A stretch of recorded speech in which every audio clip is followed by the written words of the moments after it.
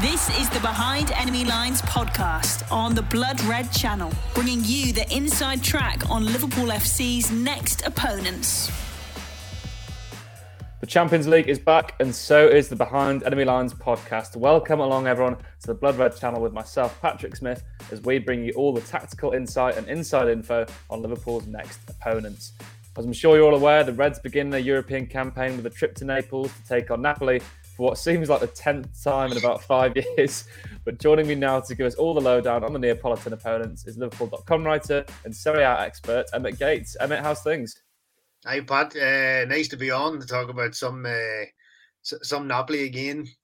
Obviously, as you said, it's only been the 50th time in 10 years that Liverpool and Napoli have squared off. So, yeah, I don't know if there's even much really to say compared to the last few times because they've met so often over the last few years. But yeah, happy to be on. Well, I'm going to give you the title of our in-house Calcio expert. So, just generally, how's Napoli's season gone so far, and what can we expect from them as a side? They've actually surprised me because at the beginning of the season, I had major doubts due to the fact that they had sold a lot of key players. Obviously, Kalidou Koulibaly left for Chelsea. Lorenzo Insigne left, to go to semi-retirement in the MLS. Fabian Ruiz left. Dries Mertens left. That's a lot of heavy hitters in terms of A, on the pitch, and B, within the dressing room. Those players have been there for the last 6, 7, 8, 9 years, and they were big players within the locker room. So to lose the spine of the team, I kind of felt that Napoli would struggle a bit. But in saying that, the club president, Aurelio De Laurentiis, has bought very, very well. He didn't make any really massive signings, but he's made, several 20, 30, 40 million euro signings, and it's actually made Napoli a lot better. I wrote an article a couple of weeks ago about how without Ruiz and Lorenzo Insigne, actually Napoli are a lot more dynamic, because while those two were very technically very good, they slowed, especially Insigne in the last couple of years on the left wing. Everybody and their dog knew what Insigne was going to do: come off the left, cut inside, and try and bend the ball into the opposite top corner. But defenders could read him so well, it kind of lost, it was the diminishing law of returns. It just wasn't working anymore. And so now, without Insigne and Fabian Ruiz, actually Napoli are a lot more dynamic. So they're actually probably more of a threat this season than they were last season. And yeah, they have really surprised me. Until yesterday, Atalanta's went over Monza, Napoli were top of the table.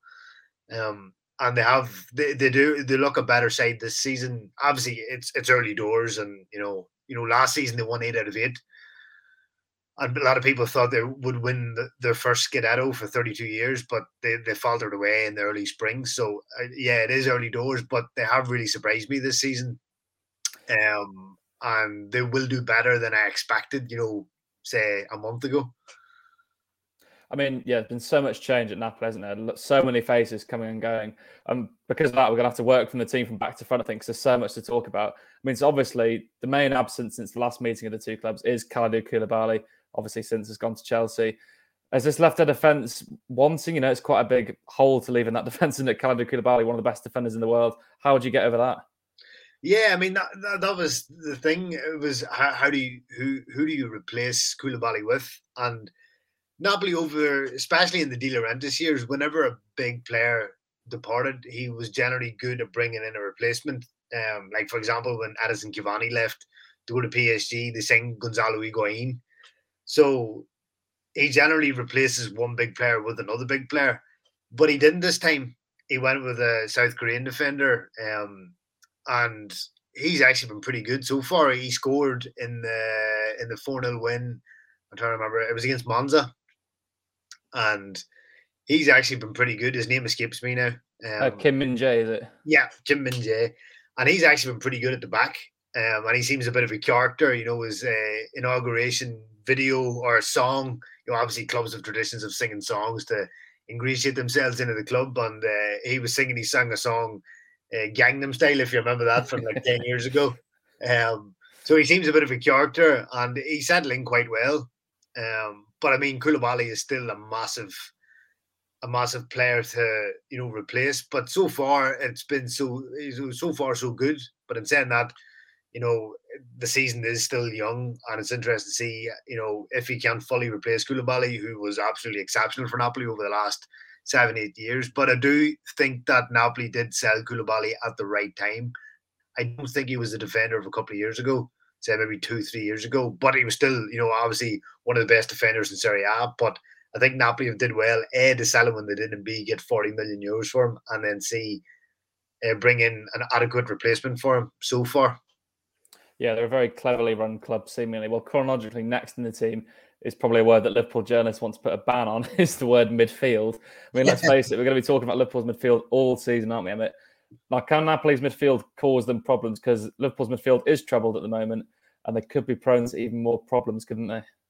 Yeah, especially the current state of Liverpool's midfield. It's not, if it was Liverpool's first choice midfield, you would say, yeah, I mean, they would still have too much for Napoli's midfield in that particular battle. But considering what way Jurgen Klopp's midfield is going to be tomorrow night, it really makes that midfield battle a lot more evenly balanced, I think. With Napoli, you've got Frank Anguissa, Zambo Anguissa, was signed on loan from Fulham last year and really impressed. He was dynamic, powerful, strong, and Serie A really doesn't have too many midfielders of that type. Generally, midfielders in Serie A either tend to be like regista, technical players like a Fabian Ruiz, or more attacking midfielders, but there's not many box-to-box midfielders, Nicolo Barella being one of the few who's been linked with Liverpool again this week. So he was very good last season. Napoli kept him. I think they signed him for 15 million euros, which is a bit of a snip. And he's did really well. Stanislav Lobatka, who was signed during the Rino Gattuso era, but wasn't really a favourite of Gattuso's. Since Luciano Spalletti has come in, he's pretty much given the keys of the midfield to Lobatka, who is a very low centre of gravity, very quick, good in the tackle, a bit of an all-rounder. And you do see shades of Andres Iniesta in him, just the way he turns on the ball, he just spins on a dime. Obviously, he's not as good as Iniesta, but you do see shades of Iniesta in him. So it'll be likely Anguissa, Lobatka, and maybe Tanguy Ndombele, maybe in a three in midfield. Napoli have played with like a double pivot, but it really doesn't seem to have worked as well. They seem better in a three. Or it could be Piotr Zielinski, who again has been linked to Liverpool, over the last few years. He's generally been the one that bomb up and down on the left, can go box to box, and gets on the end of can score goals. And so, Napoli's midfield is nicely balanced now, and it's a lot more dynamic without Ruiz, who would slow the play down. He would build up from the back, but he was generally very slow in it, very precise but slow. So, Napoli's midfield has definitely improved, I would say, over last season. And then, given the current state of Liverpool's midfield, it actually will make for a nice battle, I think. Yeah, exactly. Because Italian midfields sometimes do struggle in Europe because they're so used to that slow style and, like the Fabian Ruiz type of players. But it's interesting if Napoli are going more dynamic, and especially interesting. You've written the podcast headline there, the Lobotka's like Iniesta. I'm sure that one's going to be. I just want to say he's not as good, but there is the way he gets the ball and spins with his back to the player. There are wee shades of Iniesta in him. Obviously not as good. So I just want to make that clear. I'm really teasing. So next up, obviously, Napoli's attack. Everyone's going to be aware of Victor Osimhen. There's a question over his fitness, whether he'll play or not. But there's been someone else, hasn't there, who's just burst onto the scene out of nowhere. I'll have a go at presenting his name, the Georgian winger, Kvecha Kvaratskhelia. I think that's as close as I'll get. But it's an exciting time for Napoli's attack, moving on from Insigne, isn't it? Yeah, exactly. And it's kind of like what I was saying earlier. Insigne over the last few years, Insigne was never the quickest. But over the last 2 or 3 years, his pace has really gone downhill, and he would slow Napoli's attack all the way down. If they were on the counter-attack and Insigne got the ball, you could be rest assured the counter-attack wouldn't amount to anything, because he would just try the same routine over and over again, cut inside and try to bend the ball into the opposite corner. And now they've signed. I went onto YouTube to try and learn how to pronounce his name, and I've practiced it like 6-7 times. But we'll say the kid from Georgia. The Georgian winger. The Georgian winger, and he's just he's come out of nowhere. You would have to be a very die-hard football observer to say, to put your hand up and say, yeah, I saw him coming 2 or 3 years ago. Not many people knew a whole lot about him, but Spalletti put him straight into the team, and he's been electric in the first 4 or 5 games. He's tricky, he's quick, he can go, inside, outside. He's pretty much everything that Insigne isn't anymore. And he's made Napoli's attack much more rounded, much more unpredictable. And as you know, Pat, in football, if your attack is more unpredictable, the better it is, the more difficult you are for teams the opposition to stop you. So he's been on the left, Osimhen obviously through the centre, and generally Hirving Lozano on the right, or Matteo Politano coming off the bench. But Lozano, as far as I know, is going to be out of this game after he picked up a nasty injury against Lazio on Saturday, and he could be actually out for a while. It seems with Lozano, when he gets an injury, he gets a serious injury, and he's generally out for months as opposed to weeks. I remember last season he got a nasty eye injury from Mexico, and he was out for 3 or 4 months. So when he does injuries, he does them big. So he's going to be out. So I imagine Politano will come in. And they also signed Giacomo Raspadori towards the end of the window from Sassuolo. He hasn't really settled in yet because he's just arrived, but he's another very good player. And, he could come off the bench as well. Behind Enemy Lines on the Blood Red channel. Yeah, Raspadori looks like a brilliant little signing for Napoli. But, Lucio Spalletti's been in place for over a year now. They've been freed from the shackles of Gattuso, if you like. How has Napoli's style changed there? Because he's obviously brought in these new players. He's given Kvetcho a chance. He's given Lobotka a chance. How can we expect them to set up in terms of style and, formation? Yeah, it's kind of like, as I alluded to earlier, last season it was 4-3-3 all the way. And this season he's alternated between a 4-3-3 and a 4-2-3-1. And against Lazio, he tried Ndombele and Anguissa as a double pivot, and it didn't really work. I think Napoli seemed better suited to a 4-3-3, and he's made them more attacking. Although Spalletti isn't as attacking as he used to be in his first stint at Roma back in the late noughties, he's kind of reined in his attacking intent. But compared to Gattuso, who was more about, fighting spirit and digging in, and Napoli are definitely a lot more attacking. But it seems that he wants to try and make Napoli a bit more unpredictable with the double pivot. But I think the players in the squad, Napoli, are more suited to a 4-3-3. So that's how Napoli will almost be guaranteed to set up against Liverpool tomorrow night. Yeah, so we've gone through the Napoli team. So which players would you say are the main danger? Where do you think they will cause Liverpool problems the most? I think in the wings, they will especially be dangerous. Obviously, we know Andy Robertson and Trent like to push high up the pitch. If Napoli can get in behind, they have the pace to hurt Liverpool. Politano will come in for Lozano, as I said earlier, and he generally likes to cut in on his left foot and whip crosses in for Osimhen. If Osimhen doesn't play, then Napoli, it's difficult to say how Napoli will line up, because Spalletti's team is geared up towards him and getting the most out of him. If he's not there, Raspadori would probably come in, who's like 5'4", and you're not going to cross balls into Raspadori. It's just not the way they're set up. Although they did sign Giovanni Simeone, Diego Simeone's son, who might also come in. He's been on the bench, hasn't really played much since signing. He can pose a bit of a threat early, but he's more running down the channels in behind type of striker. So Osimhen obviously is the clear one. In midfield, as I said, Lobotka is good, Anguissa has good energy, dynamic. And then Giovanni Di Lorenzo, the right back, also he's almost like, best way to compare him would be like an Italian Trent, likes to bomb forward. And when he's not in Napoli's side, Napoli aren't really the same team. So those would be my picks of the players to look out for. Zielinski likes to get forward, tactically very good, dynamic as well. So they have several players to watch out for, but obviously Osimhen is the main one. He is very gangly, difficult to mark. He's powerful, strong. He almost gallops. He doesn't run.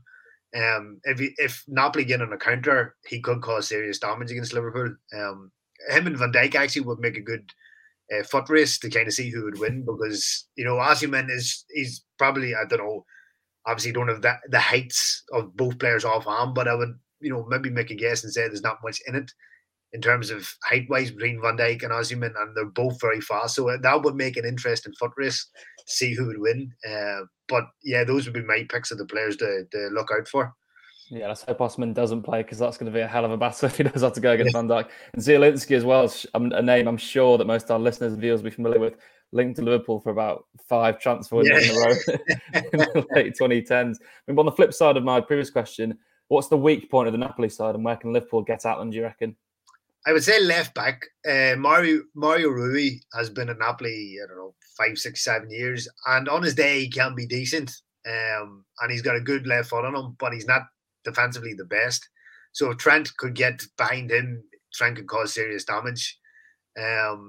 Napoli's other central defender, Rahmani, has his good days and bad days, but you imagine if he's on a bad day, the likes of Darwin Nunez and Mo Salah could feast on him.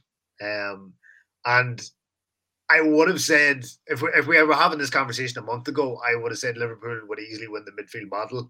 But as we have said, given the current state of Liverpool's midfield, it's more evenly balanced now. But you do imagine if Liverpool, click, they should have enough, at least to get to get a draw. Because obviously Liverpool have never won in Naples. It's a tough place to go. And as we've seen, Napoli have beaten Liverpool, in the last 2 times that they've met in Naples. So it's going to be difficult for Liverpool, even more so considering the current injury crisis. But yeah, they do have weak points. And obviously, pace is a thing. Napoli can, obviously, I said they're more dynamic. They can keep that intensity up, but not for 90 minutes, whereas Liverpool are generally used to 90 minutes. So I think Napoli won't tire at a certain point, and it's just whether Liverpool can, maximise and take advantage. Yeah, let's hope Salah can exploit them down that left-hand side. It seems to be the Achilles heel of this team at the moment. But in general for Napoli this season then, what's their aim? Domestically, can they push what seems like, in my memory, probably one of the best Serie A title races that we're set for in a long time? Or do you reckon they'll be more focused on Europe or maybe a cup?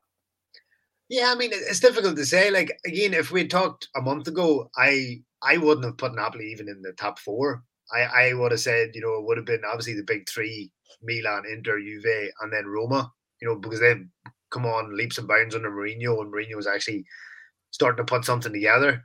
But considering Napoli's start, I generally think they could make the top. They could actually win the title, because Serie A is very evenly balanced this year. You can't, put your hand and say, right, Inter's going to win it, or Milan's definitely going to win it. Juve, I don't think, have much of a chance. So Napoli could be, again, like last season, they could be that 3rd contender. But definitely at the very least, top 4, they should achieve it, and maybe, a decent run in the Champions League. I mean, you do expect Napoli to get out of the group along with Liverpool. These 2 teams should, in theory, come first and second. They should get at least into the round of 16, maybe even the quarterfinal if the draw is nice. In terms of the Coppa Italia, they could make a run, but Napoli really haven't, I take that back. They won it a couple of years ago. But in the last couple of seasons, that really hasn't been their priority. Getting back into the top 4 has been the priority. And then last season, they was trying to win the league, and they fell away. So, yeah, I mean, in terms of where my expectations were a month ago, they've definitely surpassed it. And I do think they're a much better team. And I think they will get better as the season goes on and the new signings integrate further. So, yeah, I definitely do think Napoli could win silverware this year. I don't see why not. Well, the last question will go back to the match on Wednesday night. So we've spoken about a few injuries and suspensions in the Napoli squad. So how do you predict their lineup? Oh, I'll say Alex Morata will be in goal. I'd say Di Lorenzo, Rahmani, Kim Jin-Mae, and probably Mario Rui on the left. I would say a midfield 3 of Lobotka and Guisa and Zielinski, and then Osimhen down the middle, Matteo Politano, and the Georgian kid. I'm not even going to try and pronounce his name. Well, I'm sure the BT Sport commentators will have an interesting evening trying to do that. I'll actually lie at it because that wasn't the last question. This one is the last question. And it's normally one that can wind up opposition reporters, but as a Liverpool supporter yourself, a Liverpool writer yourself, I should correct myself, I'm going to have to ask you for a score prediction. Oh, I'm going to sit on the fence and go for a 1-1.